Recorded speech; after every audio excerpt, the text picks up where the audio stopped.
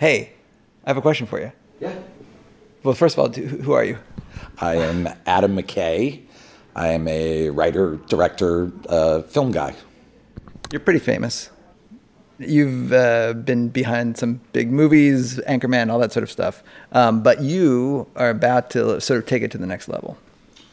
Yes, I'm doing a movie called The Big Short, adaptation of a Michael Lewis book. That's not what I was talking about. Oh, I know what you mean. Yes, I met a young lady. We're very much in love. Not that either. Not it. I know what you mean. I recently bought my first Ferrari, and it's a honey. Not that either. Oh, the podcast. Hello and welcome to Startup, the podcast about what it's really like to start a business. I'm Alex Bloomberg, and you're listening to the second episode of a very special mini-season devoted once again to our company, Gimlet Media. If you don't know what I'm talking about, you can listen to the episode that came directly before this, or you can check out Startup episodes 1 through 14, which were all about the founding of the company that is producing the podcast that you're listening to right now, Gimlet Media. Do I have to do this every time? Probably not. I'm stopping right here after this one. Anyway, when we left off last episode, my wife, Nazanin, had just started working here at Gimlet. And we are going to stay hanging on that cliff for another couple weeks. There will be much more about me and Nazanin coming in future episodes, I promise. But for now, I will reveal only these facts. As of this recording, she does still work at Gimlet, and we are still married. But on this episode, we're going to be talking about something else. Something that, frankly, I'm a little surprised we haven't discussed yet. What it is we actually do around here. I mean, everyone knows we make podcasts. But for all the information we've revealed about ourselves over the last year, we haven't talked nearly at all about how we actually make our core product, podcasts, like the one you're listening to right now. And how we make our podcasts, it goes deep into the essence of who we are as a company. For those of you who listened to season 1, you might remember this moment where big-time Silicon Valley investor Chris Sacca stopped me in the middle of my pitch to him and asked me this question: what is my unfair advantage? What is the thing I am uniquely good at? Of course, this is a question that every business has to ask itself, from Toyota to MetLife to Google. And at the time, I didn't really have an answer. But now I do. Our unfair advantage, I think, is that we are uniquely good at making a particular kind of highly produced, obsessively crafted podcast. And the bet that we founded our company on is that we can grow a large, profitable business making podcasts like that. And today, we're going to tell you how we do it. We're going to break the cardinal rule of business: never reveal your secrets. We're going to go through the entire process we took to create Gimlet's newest podcast, the 4th podcast we've launched, a podcast hosted by writer, director, producer Adam McKay, and by my old partner in crime from Planet Money, my longtime colleague, Adam Davidson. And I'm okay letting the public in on this one because, frankly, I've spent my life learning how to do this, and I love it. I love talking about it. Also, I'm pretty sure that people are going to be less likely to want to compete with me once they see how hard and tedious this unfair advantage is to maintain.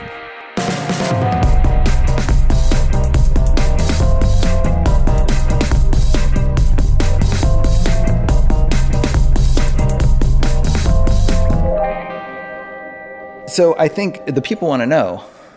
You have a wealth of opportunities. You could really pretty much choose anything. Why a podcast? My business manager told me I've got to start taking some losses.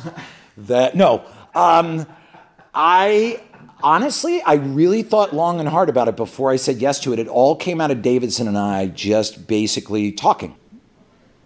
Adam Davidson, thank you for coming in. Thank you, Alex.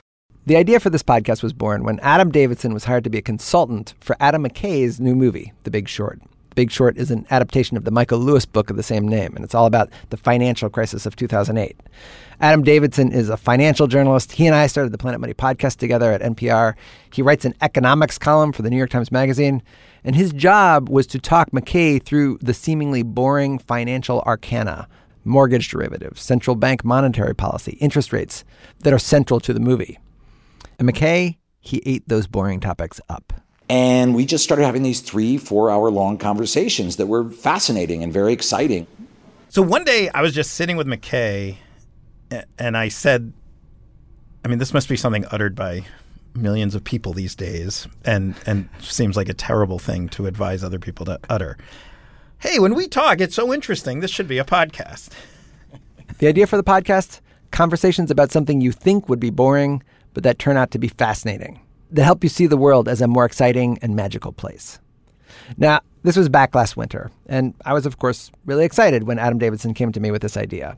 I know from my long years working with him that he's a one-of-a-kind talent. He speaks a bunch of languages, Hebrew, Arabic, Spanish. He's traveled everywhere. And he's the kind of guy that gets curious about something and then dives all in on it. Like, for example, the Amish. I remember working with him at Planet Money around the time he first got into learning about the Amish. First, there were books about the Amish. Then he was making visits to Amish country. At a certain point, he started showing up at work trailed by women in bonnets and men with long beards and hats. He eventually started writing a finance column for an Amish newspaper. And Amish culture and society, that's just one of his pet passions. There's also the Middle East, the history of religion, fire ants. He's got this relentless curiosity and the energy to go wherever it takes him. And in McKay, he'd found a like mind. Aside from being a big-time writer, director, and producer of lots of hit movies, and aside from starting Funny or Die, McKay also has a seemingly infinite capacity to nerd out about stuff. And the two of them together are really funny. They can get off on these hilarious tangents. Like when we're all discussing names for this podcast, we were trying to come up with ones that made you want to click play, but also told you basically what the show was about. We had names like Awesome Boring, Get Smarter, The Fun Side, stuff like that.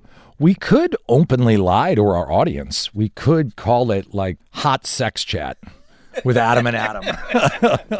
And then when they come on, go, we lied to you. Right. But listen, stay with us. Another good name, too, that I would click on instantly would be True Shark Attack Stories.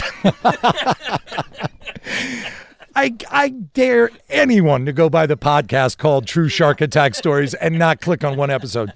Caitlin is nodding yes. I'm definitely listening. Yeah. Do we call this show True Shark Attack Stories? I really think we should. We could speak in accents, and my name could be True Shark. I am an Egyptian man. Like, we have names that sound... Hello, I am Attack Story. I am professor of economics and econometrics at Tel Aviv University. And this is True Shark Attack Stories. Here we go. Yeah. So tell me, True. Yes, let's get into it. Attack. So, True, the topic is broccoli.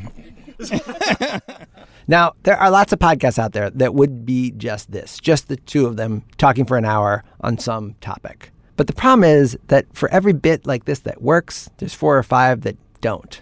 And also, that would not be playing to our unfair advantage. That is not the kind of podcast that we create. Hello, hello, hello, hello, hello. And to help explain the kind of podcast that we do create here, I'd like to invite a very special guest host, Caitlin Kenny. Hello. Hi. Caitlin, you work at Gimlet now, but you and I have a long prior working relationship. Yes, I was one of the first employees of Planet Money. I'd like to say that I made a career out of turning your and Adam Davidson's crazy ideas into something fun that people actually want to listen to.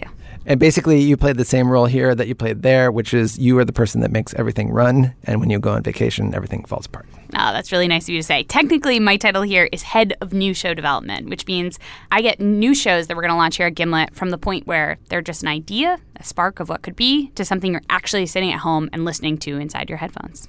And so basically, when they came to us with this idea, you were the person whose job it was to try to will it into being. It's the first step. The first thing we had to do is come up with a list of topics, stuff that sound really dry and boring when you just hear the word or the name of the thing, but that actually turn out to be really interesting. So we started with a list that we were just passing back and forth. And I remember seeing some of the, like some early contenders, there was like salad, broccoli. Mold, comptrollers. Comptrollers, that was a personal favorite of mine. The band Chumbawamba. The band Chumbawamba. Models.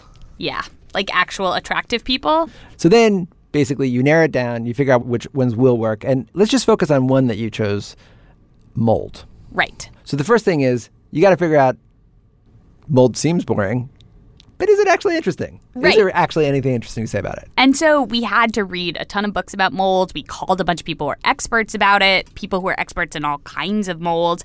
And then, talking to them and thinking about things over, we realized, oh, wait, there's definitely enough stuff here. Right. I remember you coming into work with like stacks of books about mold. There was one like carpet spores and what is Killer carpet monsters and killer spores, magical mushrooms, and mischievous molds, also another classic. All right. So you figure out what's interesting about mold. And then the next step is to what we say in the business, we have to gather the tape. Right. And that means actually going and talking to the really smart people who are experts in this stuff and getting them to tell you the things that you've learned in your research. So in each drawer, there's a little frozen chunk in there, and it's dehydrated, and it holds the spores in stasis.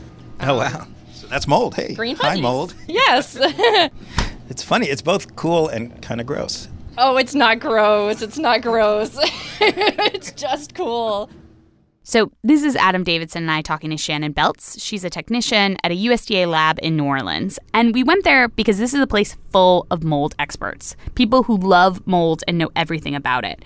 And the reason they're studying mold here is that certain types of mold, if they get into our food, can make you really sick. They can actually kill you. And so the scientists working in this building, you can sort of think of them as the mold police, working on the front lines, trying to protect the rest of us from being exposed to this bad mold that's out there.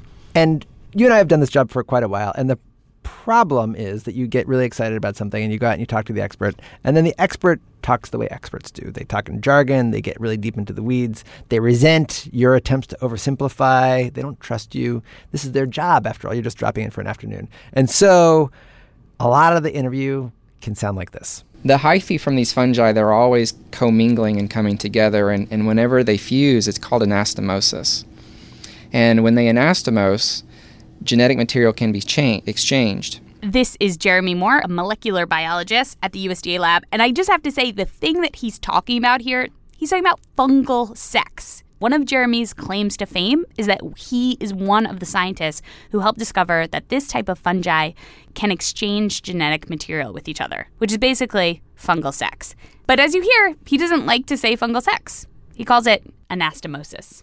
And this is something that we deal with all the time. Jargon, technically more accurate, much harder to understand as a regular lay listener. Not as good on the radio. Nope. All right, so the next step is you go out, you do this interview, and then you come back and you listen through and you select the best parts that feel like there's something real, there's some live emotion to them. And then you basically have all these pieces from your interviews, and you have to figure out how to connect them, how to connect all the ideas to say something larger, something really interesting that people are going to be able to follow. Basically, you have to figure out what the hosts are going to say in between these moments from your interviews. Right, Palobolus, no, but the other one. Okay, I can't find this. Oh, here. So in the case of this podcast, that meant Adam Davidson and I came up with a rough script that we then performed for McKay. And as Adam Davidson is telling him what we learned, I'm directing him. Some scientists would say, yeah, that's mold. Some would say it's not. It's not a precise definition. Gotcha. Is that good? Yeah, do one more version and just say, so there's a lot we don't know about mold. So some of the things I'm going to talk to you about are about the fungus kingdom in general, but mold. So just to give you this mental picture, we're sitting in this living room of this house McKay was renting.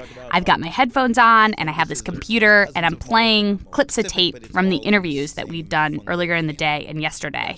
Davidson's sitting on a couch next to McKay. He's also got a microphone and headphones on. And we basically just have this rough plan of what he's going to say to McKay, but not the exact words. And that is something that we did somewhat deliberately. This podcast right here, I'm reading these words more or less from a script that I've written. And that's one way that we do things a lot. We will actually script out what we're going to say, and then we'll say it. But Adam Davidson wanted his podcast to sound a little bit different. And he and I sat in the studio and talked about why. You and I together ran Planet Money, as Yes. you may remember. I do remember. You do remember. We sat right next to each other. I was the guy who talked very loudly on the phone right next to you. I remember that. Like you and I, when we did the giant pool of money or when we would do Planet Money, like you and I would write scripts. This whole interaction is scripted right now. We're reading right from pieces of paper It's right a now. very bad script, I have to say. Like now that I'm reading it, it's...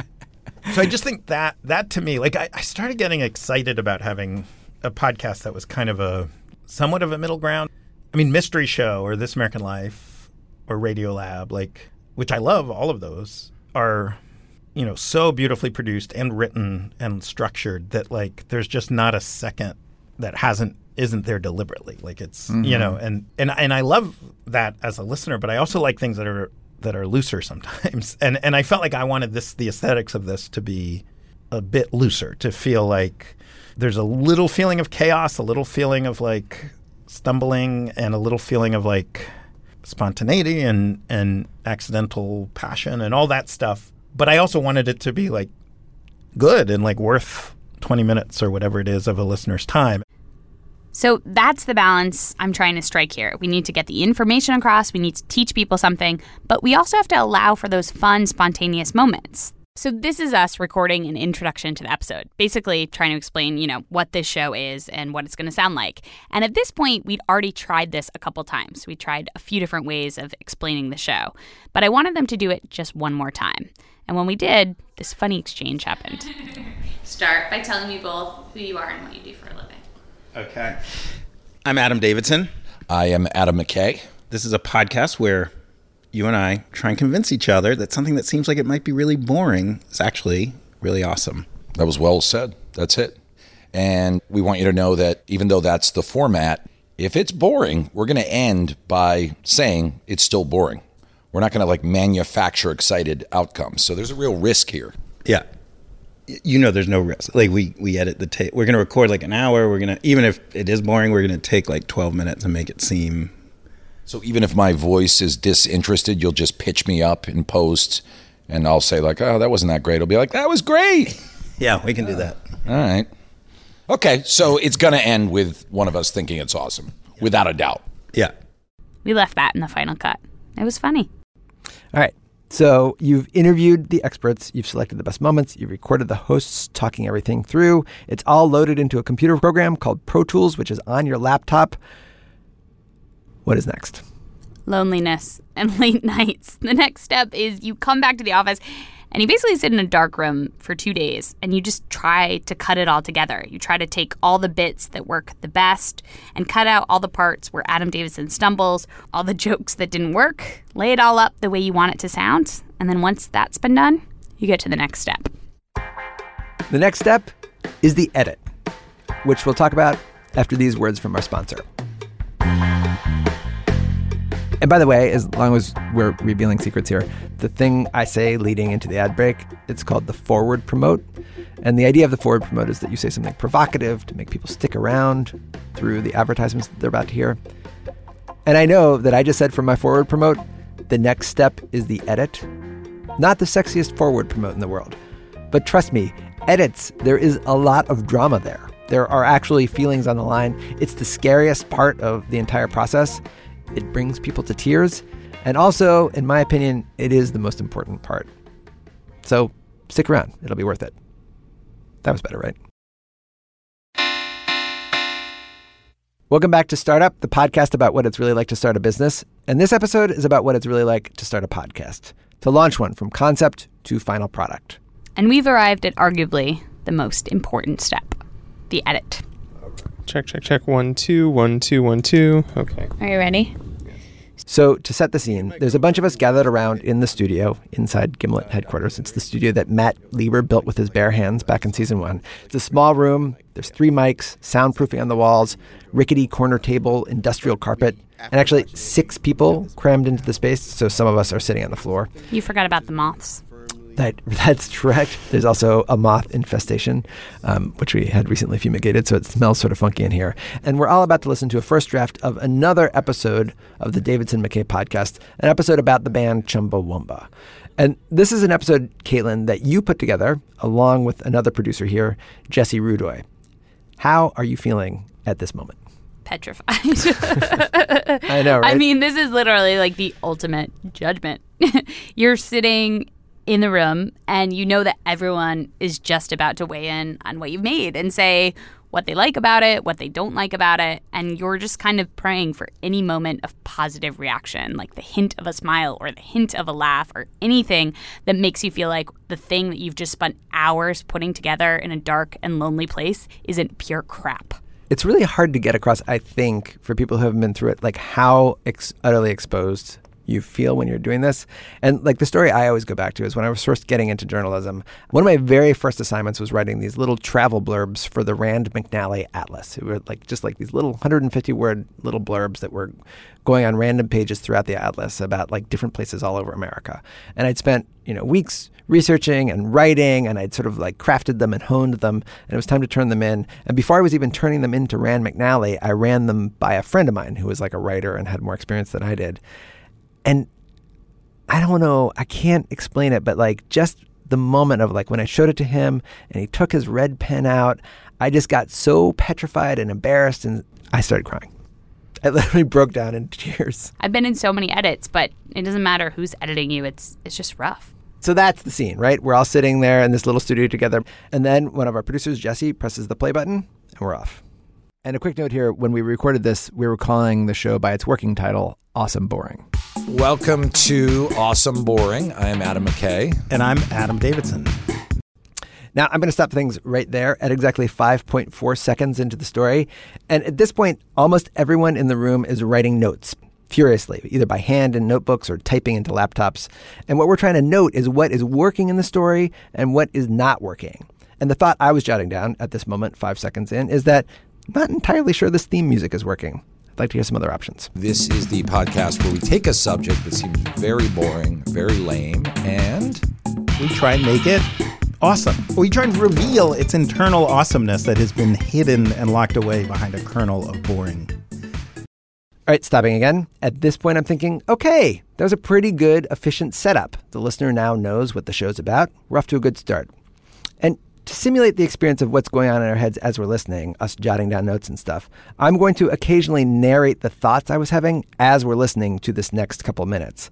And probably what we'll do is we'll throw some sort of effect on my voice so that it sounds sort of like echoey and like in my own head so that you'll know this is what I'm thinking. It'll sound sort of like this.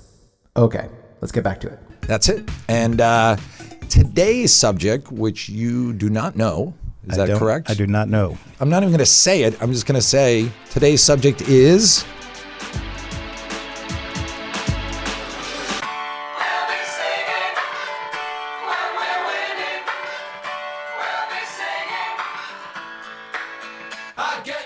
That took way too long. It took way too long to get to the chorus of this song. Also, it's been going on for a while. Someone should start talking again soon. Where is everybody? What's going on? Why is this song still playing? So yes, that is our topic. Tub Thumping by the band Chumbawamba.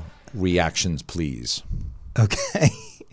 All right. So initial reaction is, I mean, I obviously remember that. I think everyone remembers that song. I don't know. It's just like a poppy, it's a fun song from... This reaction from Adam Davidson, what is happening here? It's taking forever. Also, it's sort of a buzzkill. He doesn't sound excited at all. I think we should shorten it. In fact, I think we should probably cut everything that came up until this point right here. I enjoy listening to it. So you're pleasantly bored. I'm pleasantly bored. Exactly. I am pleasantly bored. All right. So here we are 2 minutes into the story. You've heard my thoughts. Were you thinking the same things?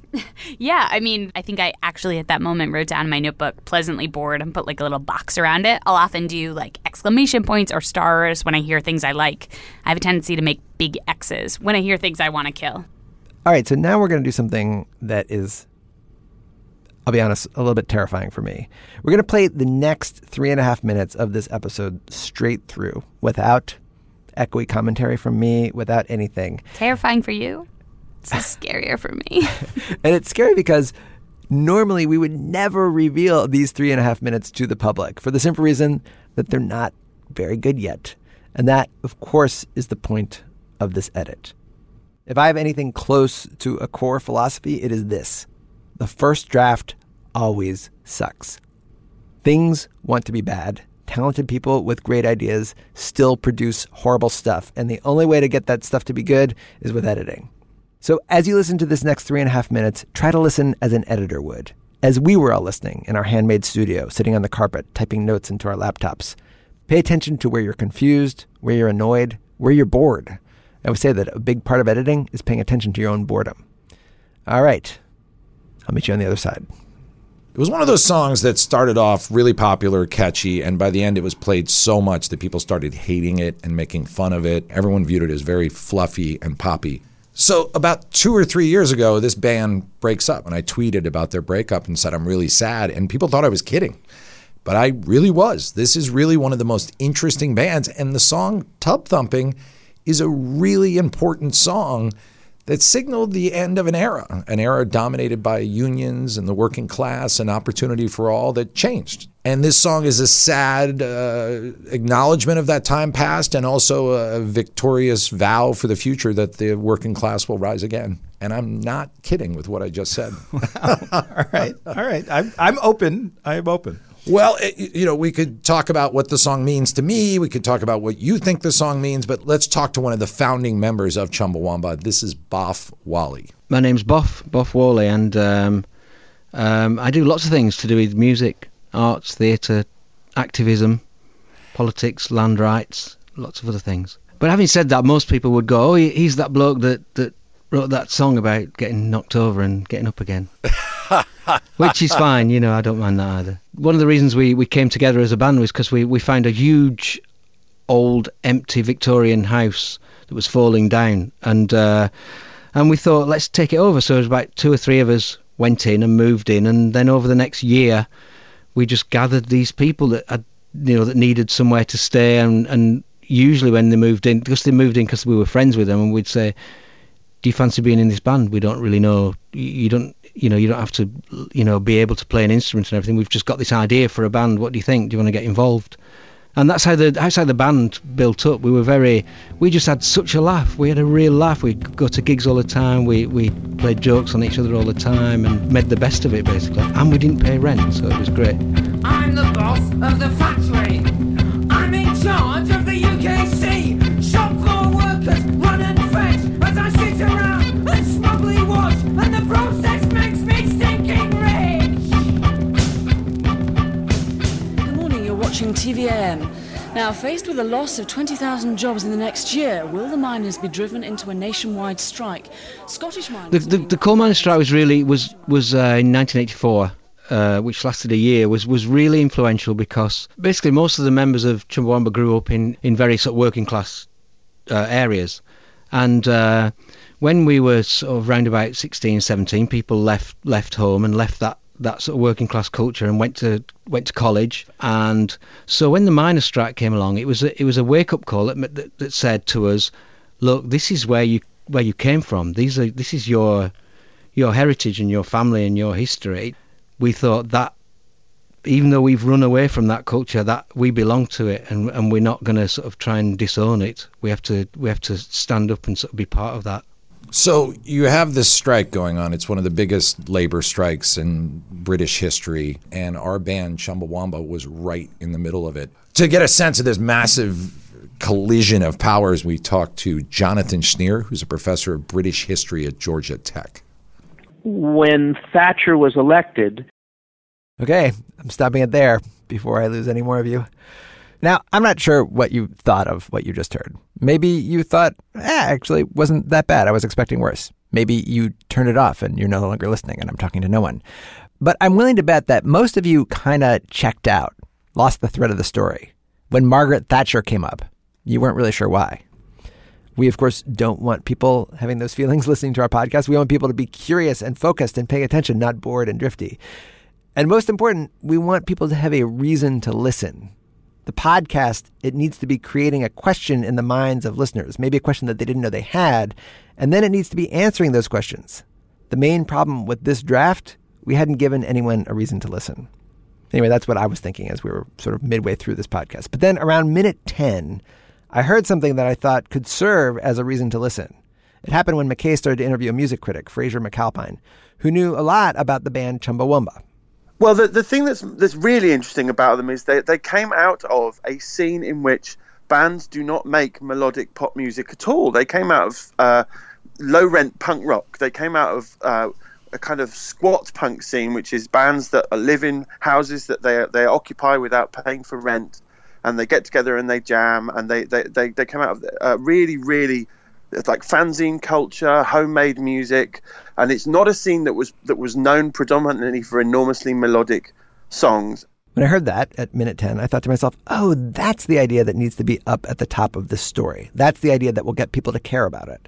This band that everyone thinks of as a one-hit wonder from the 90s were actually a bunch of anarchist punk rockers known for making really loud music with no melody whatsoever. And this song that everybody thinks of as pure pop fluff was actually this political anthem about the plight of the working man. And apparently that story has something to do with Margaret Thatcher. And just to be clear here, I have to jump in and say that, Alex, we knew this story. And we knew that was the interesting thing here. When McKay first pitched this idea to me, and it was his idea, he said, like, oh, you know that band Chumbawamba? And I was like, yeah, tub thumping. And he's like, no. Like, they're actually super politically active and involved, and they have this fascinating backstory. It's just that when you're doing this and when you're making something, you have so much information in your head and so many things that people have told you that sometimes you just get lost. You lose the thread. You forget to tell people what they're hearing and why, and reminding them where you're taking them. And that's why edits are so important. It gives you this outside perspective that makes you realize, oh, wait, I didn't say this thing that I needed to say. So back in the studio that night, we finally came to the end of this first draft, about 35 minutes in. All right. Cool. Yeah. Oh, God. What? Hearing that is so hard because I just remember when I was over thinking like, oh, he likes it. And then I can so tell listening back to it by the tone of your voice, they are just like, oh, there's a lot of work to do here.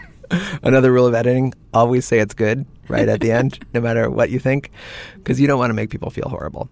All right. But what I was really thinking, as you can tell by my tone of voice, is that like this piece is a pretty big mess. It's not the worst I've ever seen. In fact, it's a pretty standard sized mess. They always look like this in the beginning. But the tricky part with edits is not to tell what's not working, but how to fix it. You know, you can sort of tell like, oh, I don't like this, but I don't know why I don't like it. Or certainly don't know how to make it better. And just one example from this episode was the part of the story where McKay talks about the miners' strike in England. The miners' strike was confusing in this draft, and everyone felt that it was confusing. Nobody quite knew what it was doing there. But the question was, how do we fix it? And one of our producers, Jesse, thought it just went on too long. It feels like one of these things that we can either dive into and have the listener sort of come out with an understanding, or we just need like 10 seconds to summarize it really well. And like my ideal for having edited this for the minor section was just like a really succinct summary.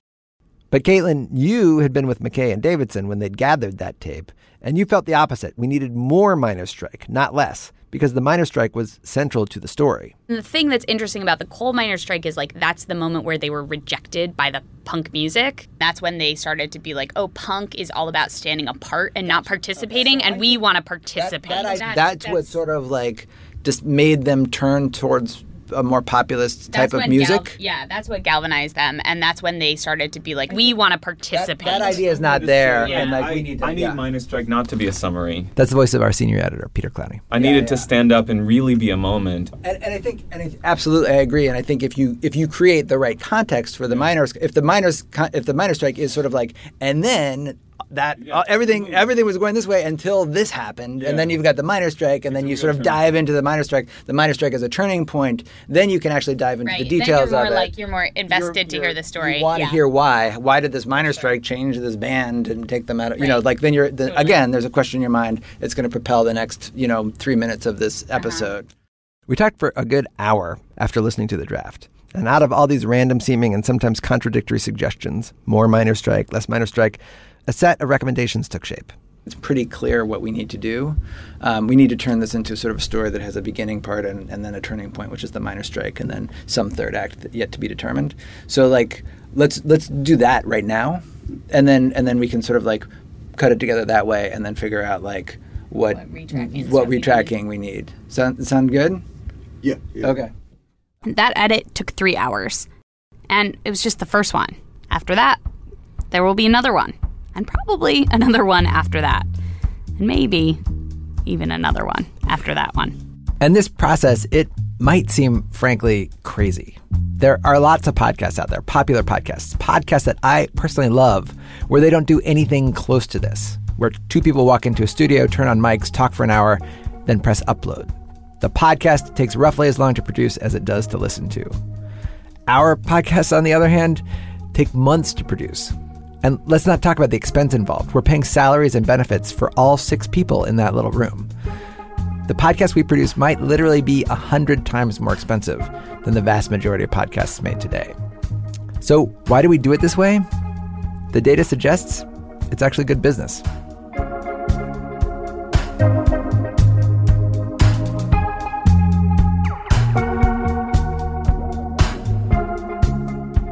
There are almost 300,000 podcasts out there, and the vast majority of them, well over 95% probably, have either never been listened to at all or have audiences in the hundreds.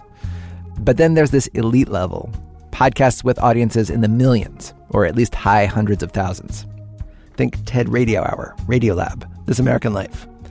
And almost all the podcasts at this elite level of audience are podcasts that take the same obsessive and edit-heavy approach that we do. In fact, This American Life, the #1 podcast on the iTunes charts, is where I learned this approach.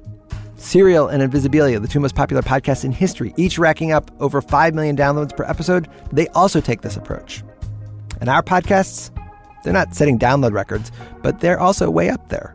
All three, Reply All, Mystery Show, and Startup, they have audiences around 500,000.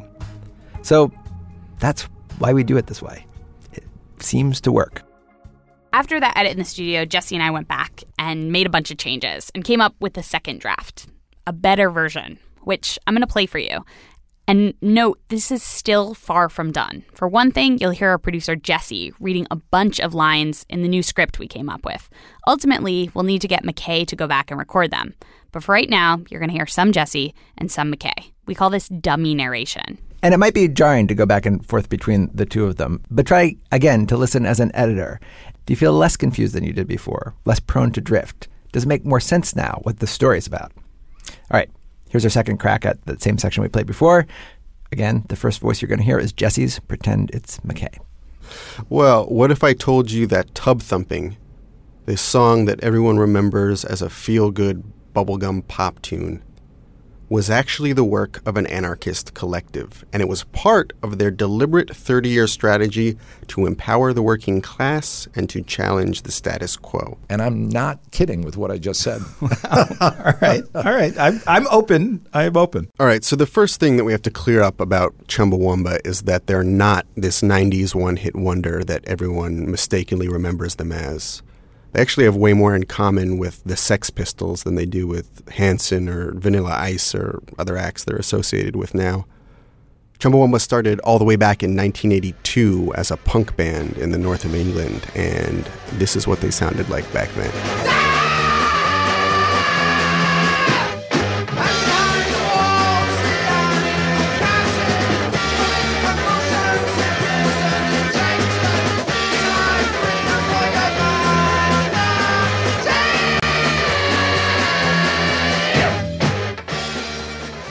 One of the reasons we came together as a band was because we found a huge, old, empty Victorian house. This is Boff Wally, one of the founding members of Chumbawamba. And we thought, let's take it over. So it was about 2 or 3 of us went in and moved in. And then over the next year, we just gathered these people that had, that needed somewhere to stay. And usually when they moved in because we were friends with them, and we'd say, do you fancy being in this band? We don't really know. You don't have to, be able to play an instrument and everything. We've just got this idea for a band. What do you think? Do you want to get involved? Everything that we did was based on that anarchist principle of everybody has a equal say, equal pay.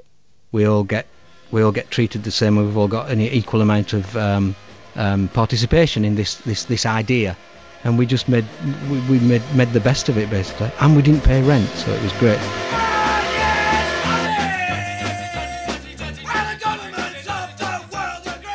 They came out of a scene in which bands do not make melodic pop music at all. So this is Fraser McAlpine. He reviews albums for the BBC and is very familiar with Chumbawamba. They came out of really, really like fanzine culture, homemade music.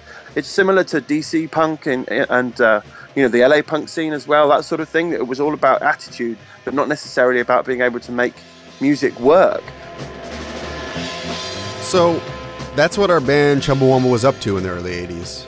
Having fun, playing shows, making noise. Writing a global hit like Tub Thumping was the furthest thing from their minds at that time. But then, this happens. Good morning, you're watching TVAM. Now, faced with a loss of 20,000 jobs in the next year, will the miners be driven into a nationwide strike? It's better, right? Still not done, though. There's a bunch more steps. Probably another edit or two, some mixing. We have to get another recording session with McKay, of course, to replace the lines that Jesse read. And I have a confession. For all of the laboring and reworking and fussing and the late nights and finding the right music, I love this. I love reworking lines in the studio with my colleagues. I love taking something that isn't working and making it into something that does work. Some of my fondest memories are doing that feeling when something that starts out rough becomes refined. It's just a great feeling. Maybe that's my unfair advantage. I actually like this process. But what's scary, sometimes you can take this approach, spend all this time and money, and produce something that still sucks, that hasn't improved on your first draft at all. Something that you would have been better off just sticking two hosts in a studio and turning on the mic for an hour. That's the other bet that we're making here at Gimlet. That what we end up producing justifies all the fuss we make over it. The Chumbawamba episode won't be up for another couple weeks. We're still fussing over it. But there are other episodes up there right now, ready and waiting. The episode on mold and the episode on free throws. All you have to do is go to iTunes or wherever fine podcasts are distributed and subscribe. Oh, and you'll need the name. The name. Are you ready? The name is Surprisingly Awesome. Surprisingly Awesome, revealing the hidden awesomeness in everyday things. The new podcast from Gimlet Media. Sounds good when you say it. Yeah, but it's not as much fun as true shark attack stories.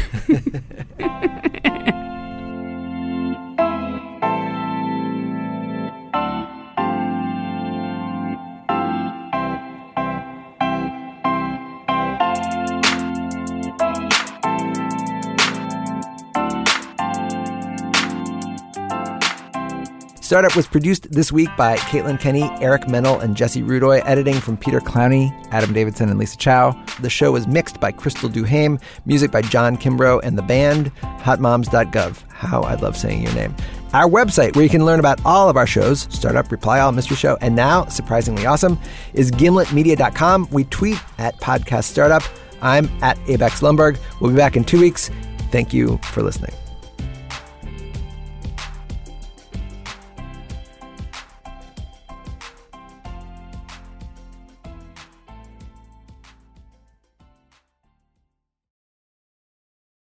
What you see with the male bull shark, they grow to a length of 9 to 12 feet. They have the highest testosterone levels on the planet. Reunion Island, the channels, the beaches, they're crawling with bull sharks right now.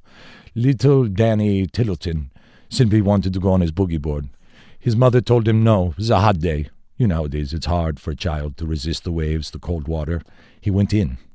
I'll give you the upshot. Danny survived, his mother did not.